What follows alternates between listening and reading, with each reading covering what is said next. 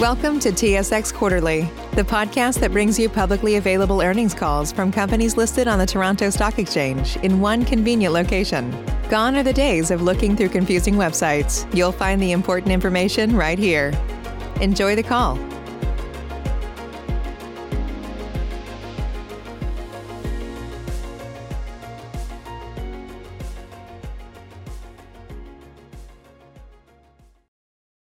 Good morning and welcome to First National's second quarter analyst call. This call is being recorded on Wednesday, July 28th, 2021. At this time, all callers are in listen-only mode. Later, we'll conduct a question and answer session. Instructions will be provided at that time on how to queue up. Now it's my pleasure to turn the call over to Stephen Smith, Chairman and Chief Executive Officer of First National. Please go ahead. Thank you, operator. Good morning, everyone. Welcome to our call and thank you for participating. Also on the line with me are Rob Inglis, Chief Financial Officer, who will provide quarterly performance highlights, and Jason Ellis, our President and Chief Operating Officer, will discuss our outlook. Since the MD&A provides full details, our prepared remarks will be brief. Before we begin, I will remind you that our remarks and answers may contain forward-looking information about future events or the company's future performance. This information is subject to risk and uncertainties and should be considered in conjunction with the risk factors detailed in our MD&A. First National results in Q2 were very positive and reflected a strong and resilient housing market. Mortgages under administration, the source of most of our earnings, increased 6% over last year to $121.5 billion. This is the 60th consecutive quarter of MUA growth since we went public in 2006, which is a testament to our vision 15 years ago and reflects the effectiveness of our business model. Looking at some of the factors that drove performance this quarter, origination was up significantly in both segments of the business. Single-family originations increased 71% to $7.6 billion. Not only was this a new quarterly record, it was ahead of the previous record by more than $1.5 billion. We continue to benefit from a strong share of the mortgage broker distribution channel, which is our exclusive source for single-family production. Technology-enabled service through Merlin continues to be a differentiator. Not only is Merlin a long-time driver of our brokerage partnerships, it has been the foundation of our strong results during the pandemic.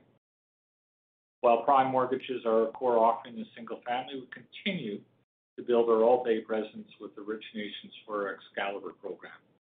Growth in the BC market now complements our activities in Ontario, where the majority of production takes place. For our commercial business, Q2 originations increased 25% to almost $2.7 billion. Including renewals, commercial segment business was up 34% over the 2020 quarter.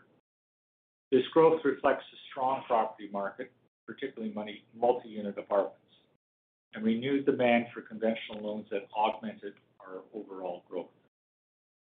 As you may recall, commercial originations were lower in Q1 than the prior year, which was partly a function of timing and partly the fact that Q1 last year was unusually strong. Both business segments, these base year effects may continue to skew results over the course of the next two quarters. What's important is the longer-term trend line, which is positive. Another driver of performance was First National's third-party underwriting and fulfillment processing business. Our bank customers had great success in the marketplace, and First National contributed by adjudicating mortgages originated through the broker channel in accordance with our customers' underwriting policy. This business leverages our technology and adds another revenue source. Rob will talk about other influences on performance, including changes in capital market conditions. On all sides of the business, the people of First National were very busy. I want to take this opportunity to publicly thank them for their diligent efforts in addressing record production. For shareholders, the key takeaway is that earnings were steady as we benefited from higher origination and wider mortgage spreads. Earnings in turn supported the board's decision taken in May and effective in June to increase the regular monthly dividend to an annualized rate of $2.35 per share. This is the 14th increase in shareholder payouts since First National's IPO in 2006 and cements the company's reputation as a high-yielding, dividend-paying company. For the quarter, the common share payout was 66%, or 65% if we exclude gains and losses on financial instruments. We consider this a healthy and sustainable level. Overall, we're very pleased with First National results to date. Like you, we follow Bank of Canada announcements closely and take comfort from their economic projections for 2022. While the pandemic isn't behind us yet, it would appear that a return to a more predictable, healthy economy lies just ahead. With that, I'll return the call over to Rob. Thanks, Stephen, and good morning, everyone. Stephen mentioned some of the key drivers of performance, including MUA, up 6% year over year, and 6% on an annualized basis in the quarter itself. Revenue also grew at the same rate, although the increase was affected by changes in fair market value of financial instruments. These changes are driven by interest rate movements. If we exclude that effect, revenue was 4% higher than last year. Still a good showing. The biggest driver of revenue growth was the 82% or $17.3 million increase in net interest from securitized mortgages. There are a number of moving parts in this number. One is from the comparison to Q2 2020, which was a period of financial turmoil. Last year, the Bank of Canada cut overnight rates by 1.5%, and First National followed suit by cutting our prime mortgage rate. However, the reduction in interest rates in our funding sources, namely NHA MBS and asset-backed commercial paper conduits, was slower to take effect. This reduced securitization margin last year by $6 million. In 2021, spreads on floating rate mortgages have been pretty normal. The decrease in interest rates also significantly increased the cost of indemnities payable to NBS debt holders last year, as our single-family borrowers increased mortgage prepayment to take advantage of the lower rate opportunities. Repayment still influences revenue, but not to the same degree. We estimate a more stable interest rate environment saved the company about $8.1 million in such indemnities. Of course, the 6% growth of mortgages pledged under securitization had a positive impact. We shifted our funding strategy to allocate more origination volume to securitization, which is economically more favorable for long-term results, even though it does delay the recognition of earnings to future periods under current IFRS. Mortgage servicing income was another strong contributor for the company this quarter, and it's driven by growth in our third-party business that Stephen mentioned. Placement fees were consistent year over year, despite lower revenue per unit. Increased residential origination volumes sold to third parties were offset by a shift in allocation to First National's own securitization programs for the commercial segment. Expenses in the quarter were generally higher, reflecting growth and capacity expansions. Brokerage expenses increased by 71% or $25 million year over year, largely due to a 78% increase in single-family originations for institutional investors. Commercial segment broker fees and portfolio insurance costs, which are included here, were lower than in 2020. Wage costs increased 26% on 40% growth in full-time employees to keep pace with the record volumes of underwritten mortgages and the higher MUA. Interest expense, much like investment income, decreased 10% due to the decline in short-term lending rates.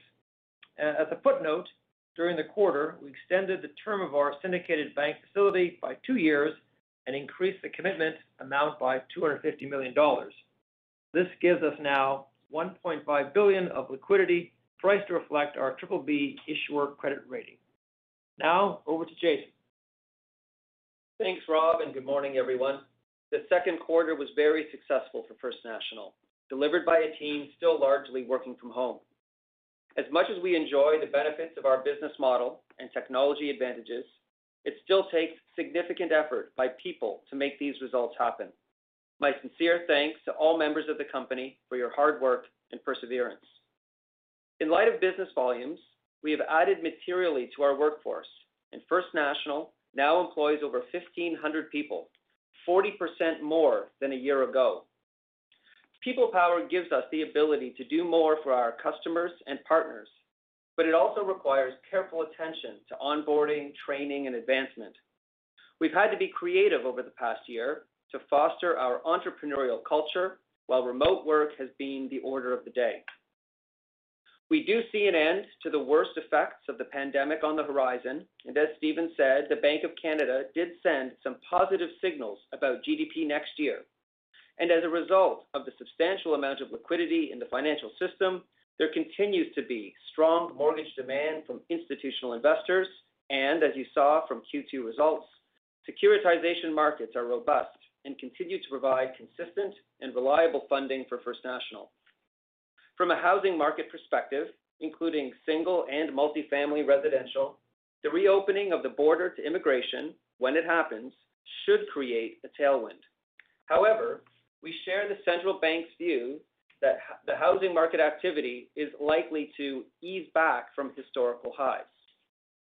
With the strong results of the second quarter, our outlook remains positive for the remainder of 2021. In the short term, the expectation for the next quarter includes continued strength in originations and employee productivity from the company's work-from-home strategy.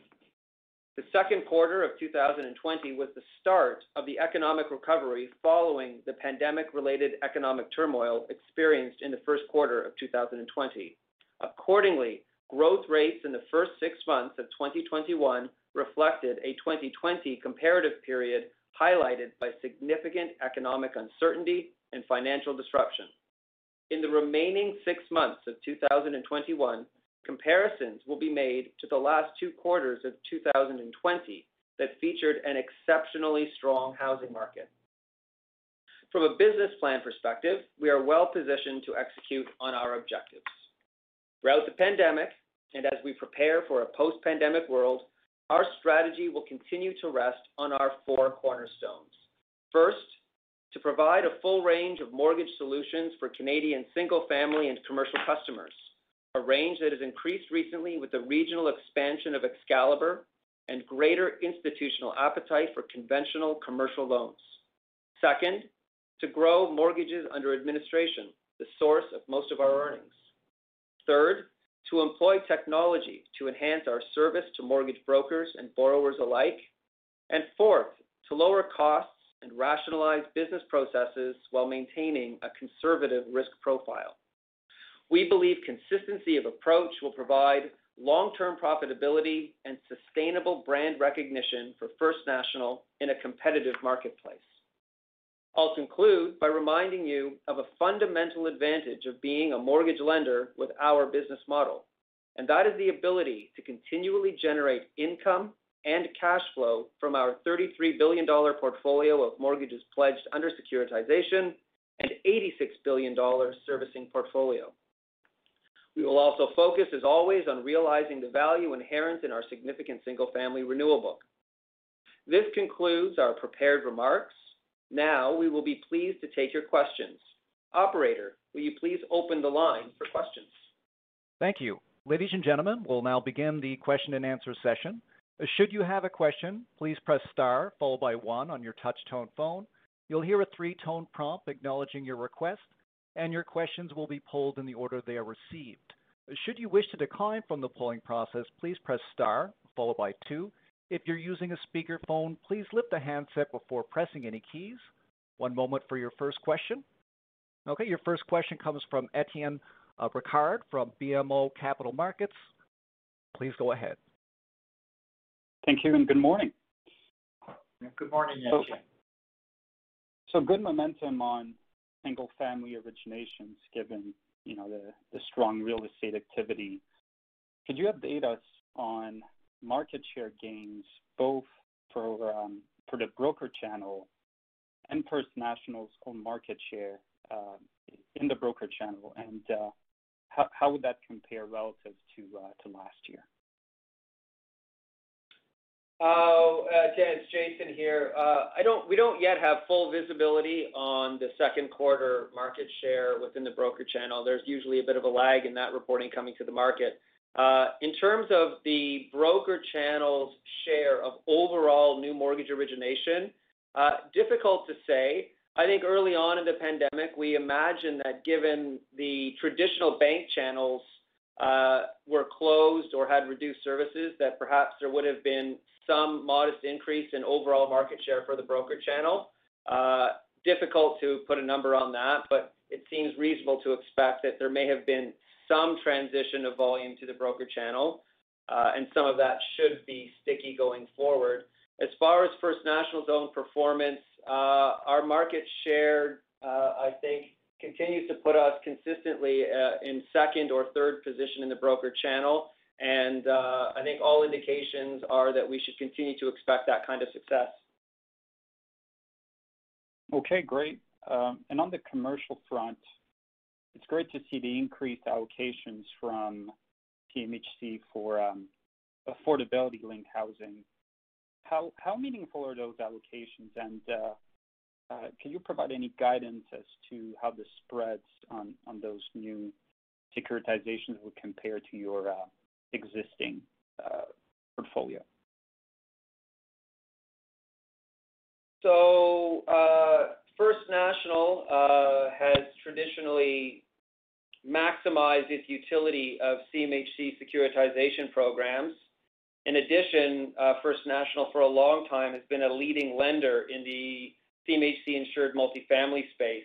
So the ability to leverage the affordable linked pooling, resulting in additional capacity into the 10-year CMB program, has been a great advantage to First National, which we've taken advantage of.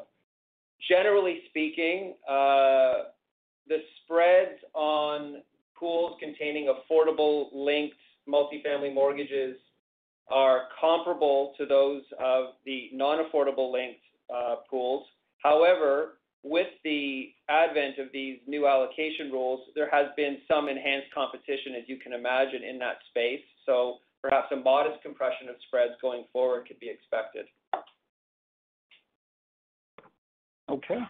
And last question for me, maybe a more thematic question on the housing market. I mean, how are you seeing the second half of 2021? I mean, mortgage rates remain low, high household savings rates.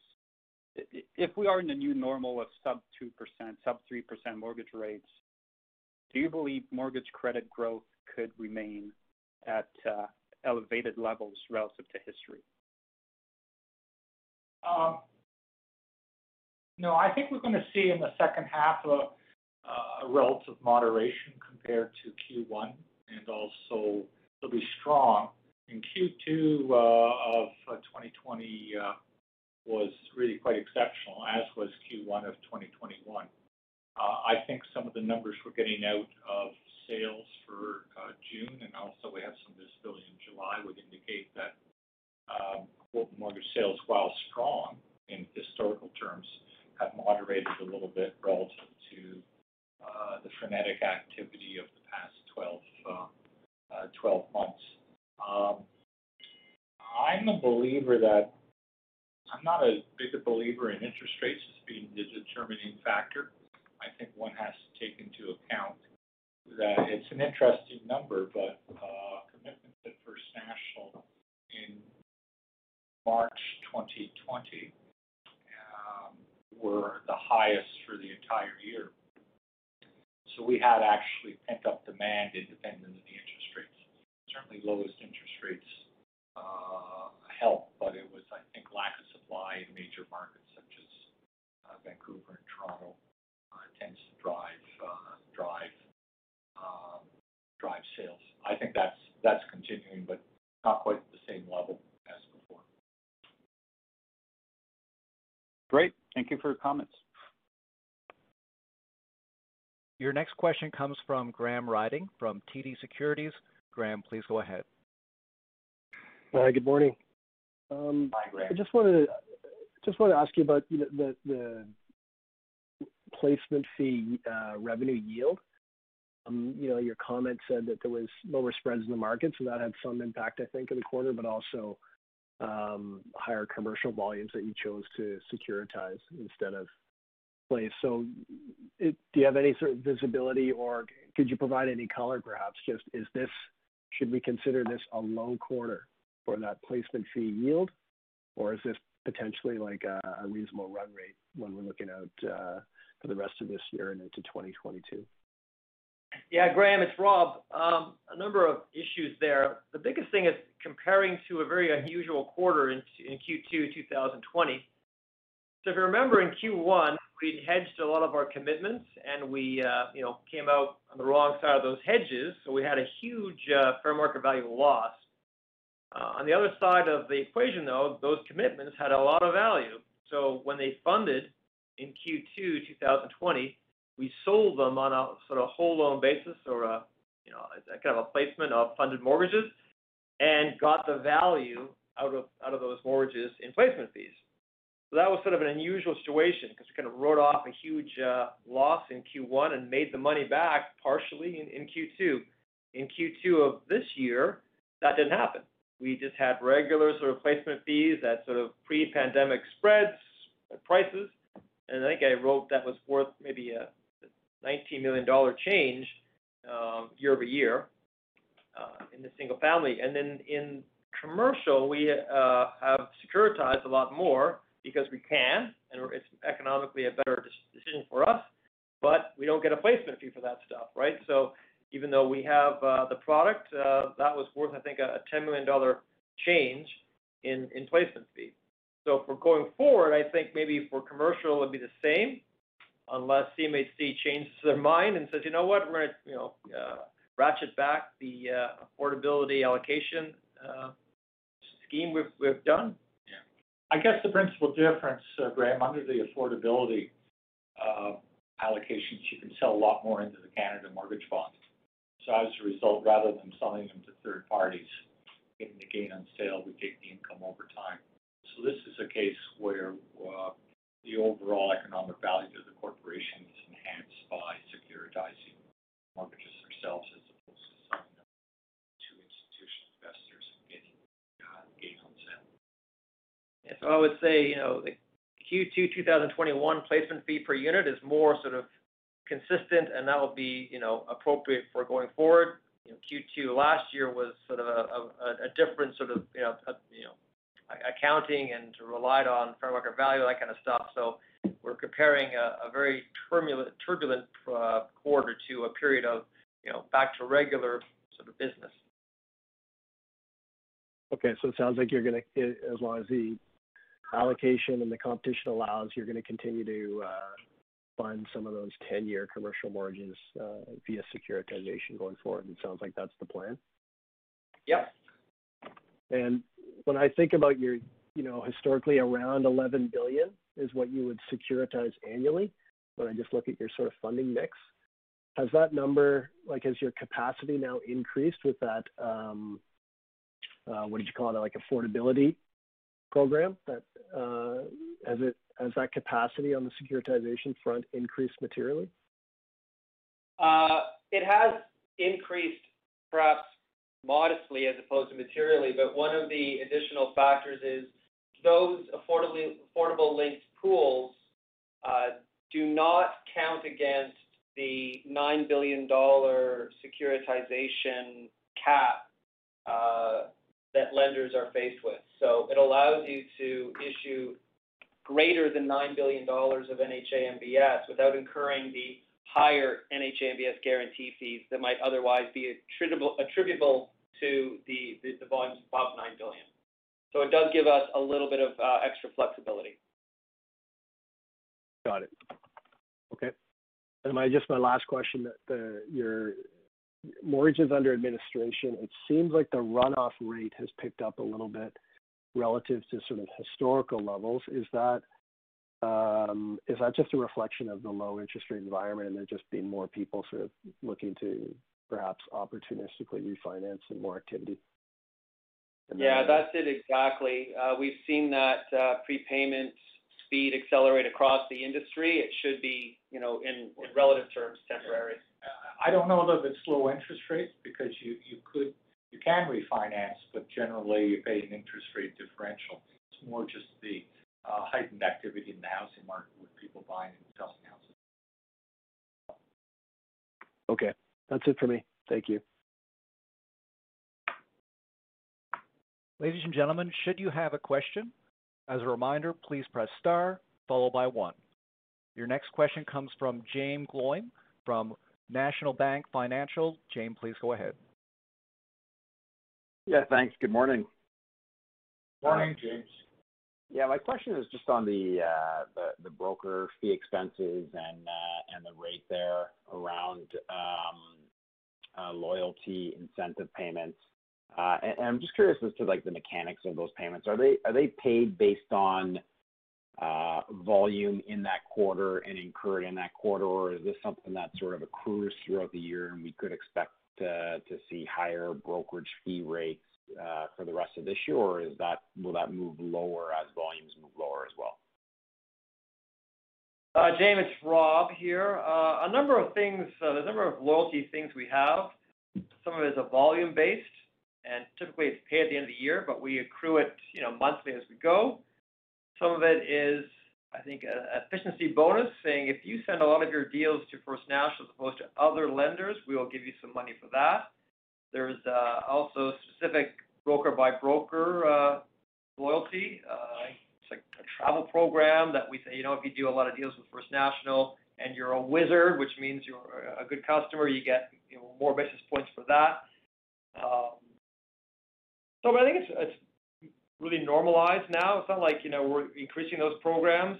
I think with a little bit of consolidation in the industry, it used to be, 80% of our brokers got those rewards. Now it's about 99% of the brokers get those rewards. That's a little bit of, timing. I think, we accrued last year based on our best guess about volume. But of course, last year volumes were 50% ahead of plan. So we had to pay out a lot more than we thought for individual broker incentives. But I think, going forward, it's going to be steady now. Okay, and so would the brokerage fee rate then stay elevated at these levels for the remainder of the year? Is that the takeaway on that front? I'm not sure if they're elevated. I think it's just sort of as expected. I mean, a lot of different things go into that line. There's commercial brokerage, which could be zero or a big number. There's portfolio management. And also there's, we take some of those broker fees, right, and we capitalize them to our balance sheet when we securitize. That's a bit of an allocation game. Sometimes you leave a little bit behind in the income statement as opposed to capitalize it because your capitalization program is a little bit conservative. Whole bunch of issues like that, but I think it's pretty well stable. It's not growing a lot. Are you, Jamie? Are you thinking they're elevated?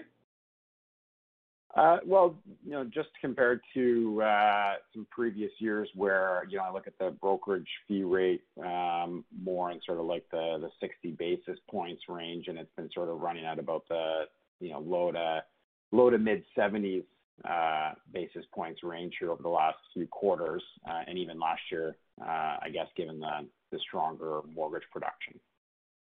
Well, I'll tell you that, typically we pay a broker all in, including sort of, the delivery cost, about 1.2%.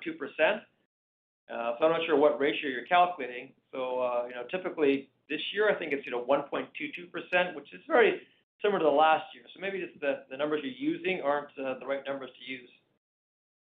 Okay, let's maybe we'll take this offline then. Okay, that's good for me. Thank you.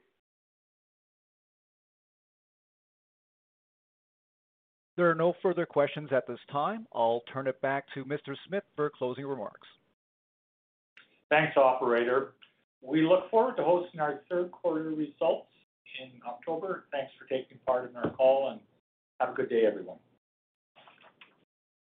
Ladies and gentlemen, this concludes your conference call for today. We thank you for participating and ask that you please disconnect your lines.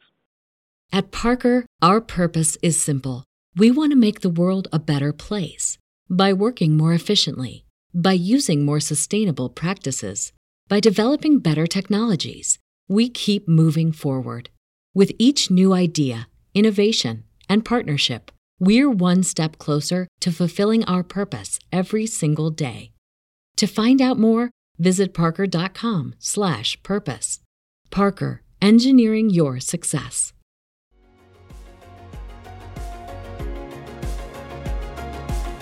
Thank you for listening to TSX Quarterly. If you enjoyed the cast, remember to leave a good rating. And remember, for any additional inquiries, please consult the company's investor relations section on their website. See you next time.